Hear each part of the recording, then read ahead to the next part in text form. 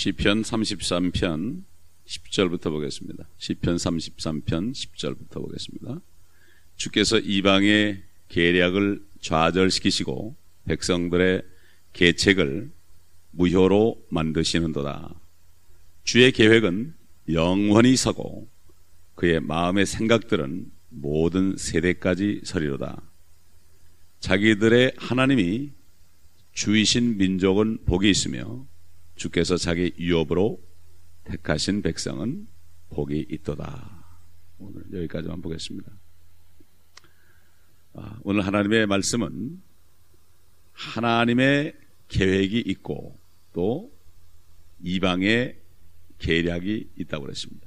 또 백성들의 계책이 있다고 그랬습니다. 다시 말해서 하늘과 땅에 대한 하나님의 계획이 있는데 사탄이가 이 땅을 차지한 이후로 그와 함께 타락한 정사와 권세와 세상의 어둠의 주관자들과 또 높은 곳에 있는 악한 영들, 내 무리들을 데리고 이 지상을 지금 통치하고 있는데, 물론 하나님의 허락하신 가운데 통치하고 있는데 결국은 그를 통해서 이 세상 백성들이, 이방 나라들이, 이방 그러면 이스라엘을 제외한 모든 나라죠, 이방 나라들이 하나님의 계획을 혼란시키고 사람들에게 결국 그 마음을 혼미케 해서 하나님의 계획을 알지 못하게 하는 이러한 계략과 계책을 지금까지 만들어 왔습니다. 특별히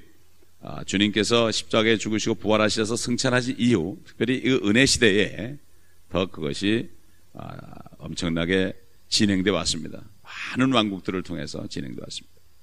옛날 바벨론으로부터 이집트와 아시리아와 또 페르시아, 메데 나라, 그리고 그리스, 로마, 지금에 이르기까지 모든 이방의 계략과 백성들의 계책, 이것들 때문에 사람들이 하나님의 뜻을 깨닫지 못하게 한다. 그래서 고린도후서 5장에 보면 사도 바울이 세상 신이 믿지 않는 자의 마음을 혼미케 해서 그리스도의 영광의 복음의 광채가 비치지 못하게 한다. 그 복음이라는 게 바로 하나님의 계획입니다. 하나님의 계획입니다. 그렇기 때문에 결국 백성의 계책은 지금 최근 수백 년 전부터 특별히 나타난 것이 민주주의와 공산주의 내지는 사회주의, 이렇게 둘로 갈라져 내려왔습니다. 그래서 보통 사람들이 민주주의는 좋은 거고 공산주의, 사회주의는 나쁜 거다, 이렇게 다들 교육을 받아왔습니다. 특히 한국 민족들은 아주 반공을 국시의 제1위로 삼는 그러한 참 생각에 젖어 있죠. 사실 따져보면은 민주주의나 공산주의나 이것은 결국 인본주의입니다. 인본주의죠. 하나님을 섬기며 하나님이 머리가 된 하나님을 섬기는 그러한 주의가 아니죠. 이거는 이방이나 백성들의 계책과 또 계략으로 볼 수가 있는 것입니다. 그런데 하나님의 계획은 영원히 쓴다 그랬습니다. 영원히 쓴다. 12절에 자기들의 하나님이 주이신 백성은, 민족은 복이 있다. 그리고 자기의 유업으로 택하신 백성은 복이 있다. 그러니까 결국 이것은 이스라엘을 얘기하죠. 이스라엘 나라는 그들이 타락하기 전까지는 어떤 국민의 정부도 아니고 민주주의도 아니고 하나님께서 택하신 이 이스라엘은 하나님이 직접 통치하시는 어떤 독재 정치 형태죠. 사람이 독재하면 이건 안 좋지만 하나님의 신정 독재 정치라고 우리가 부를 수가 있습니다. 사실 그저 하나님께서 강권적으로 다스리고 그 대신 하나님은 좋으신 분이기 때문에, 절대로 거짓말하지 않는 분이기 때문에, 은혜를 주신 분이기 때문에 그래서 백성들은 받아 먹기만 하면 되는 이러한 신정 정치. 그러나 그들이 타락했을 때 이방인들처럼 왕을 달라고 그래서 결국은 사울이 타락하게 됐고, 결국 왕들 때문에 이스라엘 민족들이 계속해서 그 왕의 범죄를 인해서 백성들이 함께 고통받는 역사, 그러다 결국 왕국이 다 없어져 버리고 지금 온 땅에 흩어지는 비극을 마련했습니다. 그러나 하나님의 계획은 영원히 쓴다고 그랬습니다. 하나님의 계획은 영원히 쓴다. 그것은 바로 이스라엘 민족을 택하신 이유는 제사장 민족으로 택해서 나중에 주님의 뜻이 이 땅에 이루어질 때 그들 민족들을 중심으로 해서 제사장 민족, 그래서 바로 이스라엘 민족에게 주신 그 팔레스타인 땅이 옛날에 에덴 동산 자리를 주신 겁니다. 에덴 동산 자리를 바로 아브라함에게 주겠다고 약속하신 겁니다. 그래서 여기에 대해서 요한계시록 20장 4절 보게 되면은 또 내가 보호자들을 보니 그들이 그 위에 앉았는데 심판이 그들에게 주어졌더라. 또 예수에 대한 증거와 하나님의 말씀으로 인하여 목배임을 당한 사람들의 혼들도 보았는데 그들은 그 짐승에게나 그 형상에게 경배하지 아니하였을 뿐만 아니라 그의 표를 그들의 이마 위에나 손에도 받지 아니하였더라. 그러므로 그들은 살아서 그리스도와 함께 1000년 동안 통치하리라. 이건 성도들이 휴거되고 난 다음입니다. 휴거되고 난 다음에 분명히 여기에는 엄청난 유대인들이 있을 거예요. 또 이사야서 11장 말씀, 이건 특별히 예수 그리스도가 이 땅에 재림하셔서 땅이 회복됐을 때 일어날 일들을 말씀하시는데, 특별히 4절에 보면은 가난한 자를 의로 판단하며 세상의 온유한 자를 위해서는 정직으로 책망하리라. 또 그는 그의 입의 막대기로 세상을 치고 자기 입술의 호흡으로 악인을 죽일 것이라. 주님이 재림하셔서 통치하실 때 그렇게 하실 것이다. 그래서 사도 베드로는 의가 거하는 새하늘과 새 땅을 바라보도다. 그때는 악인은 없어지고 죄인은 없어지고 의인만 있는 그러한 세상이 올 것이다. 이렇게 말씀했죠. 시편 110편 1절에 봐도 주께서 내 주께 말씀하시기를 내가 네 원수들을 네 발판으로 삼을 때까지 너는 나의 오른편에 앉아있으라 하셨나이다. 발판이야, 발판. 옛날 개혁에는 발등상이라고 그러는데 발판입니다. 발로 밟는 거죠. 그래서 요한계시록에는 포도즙 틀을 밟는 것처럼 밟을 것이다. 성도들이 휴거되고 환난 때에 그 포도즙 틀에 발을 들이고 밟는 거죠. 홀로 밟을 것이다. 주님께서 홀로 밟을 것이다. 그렇게 말씀하셨습니다. 이방이라는 것은 이스라엘을 제외한 모든 아메리카나 아프리카나 유럽이나 아시아 모든 나라들을 다 통틀어서 이방이라고 그랬고, 그들의 계략과 계책들은 결국 한마디로 얘기해서 하나님의 백성들을 없애버리는 것입니다. 인류 역사는 하나님의 백성을 없애버리는 역사예요. 옛날 바벨론으로부터 이집트로부터 페르시아로부터 그리스 로마 이르기까지 이스라엘, 지금 모든 세상 나라들 마찬가지로 이스라엘을 없애버리려는 마음으로 가득 차 있고, 그것이 1차 대전, 2차 대전 때 교황과 합세한 나치 정권에 의해서 그렇게 됐고, 앞으로 환란 때 가면은 적그리스도가 마찬가지로 또 교황과 더불어 하나가 돼서, 거짓 선지자 더불어 하나가 돼서 결국은 그들을 홍수로 완전히 멸망시키려고 용의 입에서 홍수가 나와서 그들을 쓸어버리려고 그러지만은 하나님께서 지진을 일으켜서 그 땅이 그 물을 삼키게 한다. 요한계시록 12장에 나오죠. 사탄이가 땅으로 쫓겨내릴 때 그런 일이 있을 거다. 그래서 결국 이 세상 사람들은 하나님의 백성들을 다 멸망시키고 자기들이 이 땅을 영원히 차지하려고 그러지만, 사탄에 쏘가서 그러지만 결국은 주님의 계획은 그렇지 않다. 주님은 그분의 길을 영원히 유지할 것입니다. 그래서 이사야서 58장 2절에 보면 이렇게 말씀했습니다. 그래도 그들이 날마다 나를 찾아 나의 길을 알기를 기뻐하는도다.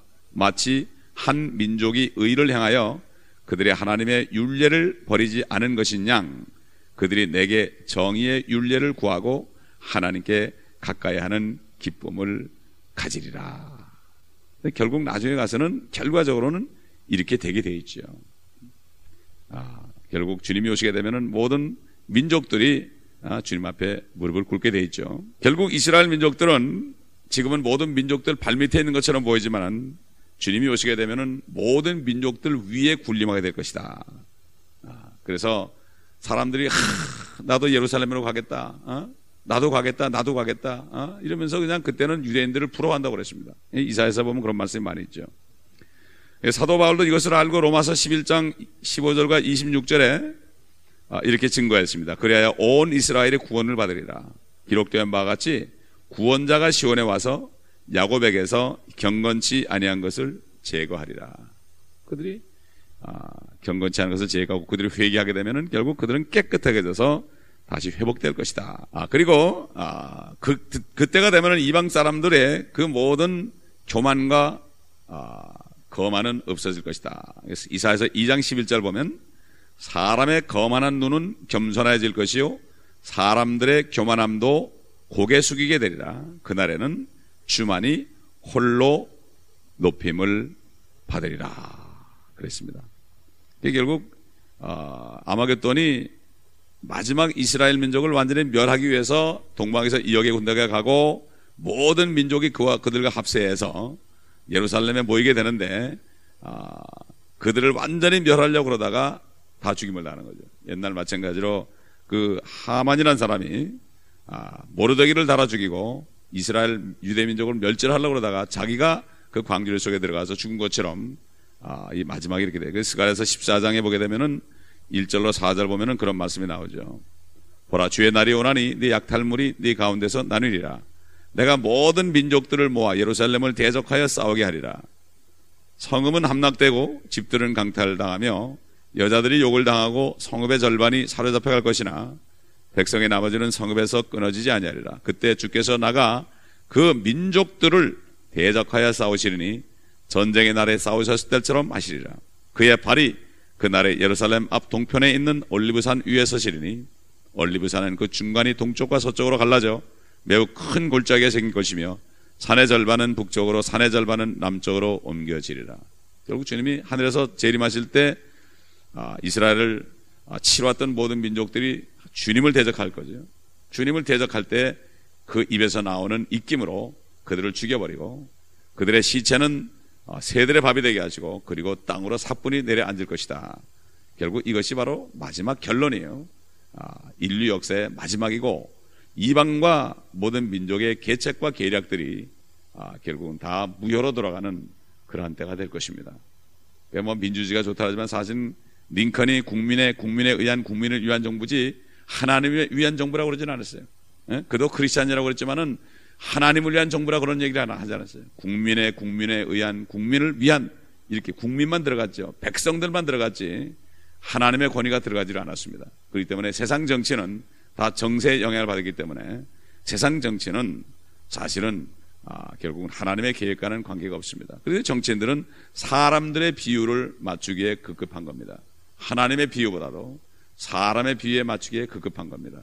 그렇기 때문에 하나님의 이 계획은 영원히 설 것이다. 그러므로 우리의 소망은 바로 하나님의 계획이 이루어지는 날이기 때문에 이것을 바라본 것이 바로 우리의 소망이요. 그렇기 때문에 우리는 유대인을 위해서 기도하고 예루살렘의 화평을 위해서 기도해야 되고 또 그들을 도와줄 때 주님께서 기뻐하신다고 성경에 여러 군데서 말씀하고 있는 것입니다. 기도하겠습니다. 아버지 감사합니다. 이 세상이 이방의 계책과 민족들의 계략으로 정말 학교 공부 자체가 전부 이런 것을 말하기 때문에 아버지 하나님 이 세상 학문과 철학 안에서 지금도 많은 사람들이 혼미케 되고 하나님의 말씀을 깨닫지 못하는 이러한 마지막 때를 당하였습니다. 그러나 하나님의 영원하신 계획을 깨닫게 하신 주님 이 은혜를 감사를 드립니다. 더 많은 사람들이 이 하나님의 은혜와 하나님의 그 놀라우신 경륜을 깨달을 수 있는 것으로 인도할 수 있도록 저희들을 사용하여 주시옵시고 아버지 역사하여 주옵소서. 한 사람이라도 더 구원받고 더 하나님의 계획을 알고 영원하신 하나님의 그 놀라우신 하늘과 땅의 계획을 알고 그 말씀 안에 뿌리를 내리고 아버지 소망 속에 살아갈 수 있도록 도와주옵소서. 특별히 이 교회에 있는 심령들은 한 사람도 빠짐없이 이것을 깨닫고 이것을 깨달을 때 육신에 져서 방탕하지 않고 시험받지 않고 주님만을 온전히 섬기며 주님만을 온전히 경배하며 찬양하며 그러다가 주님을 영광스럽게 만나는 한 사람 한 사람이 되게 하여 주옵소서.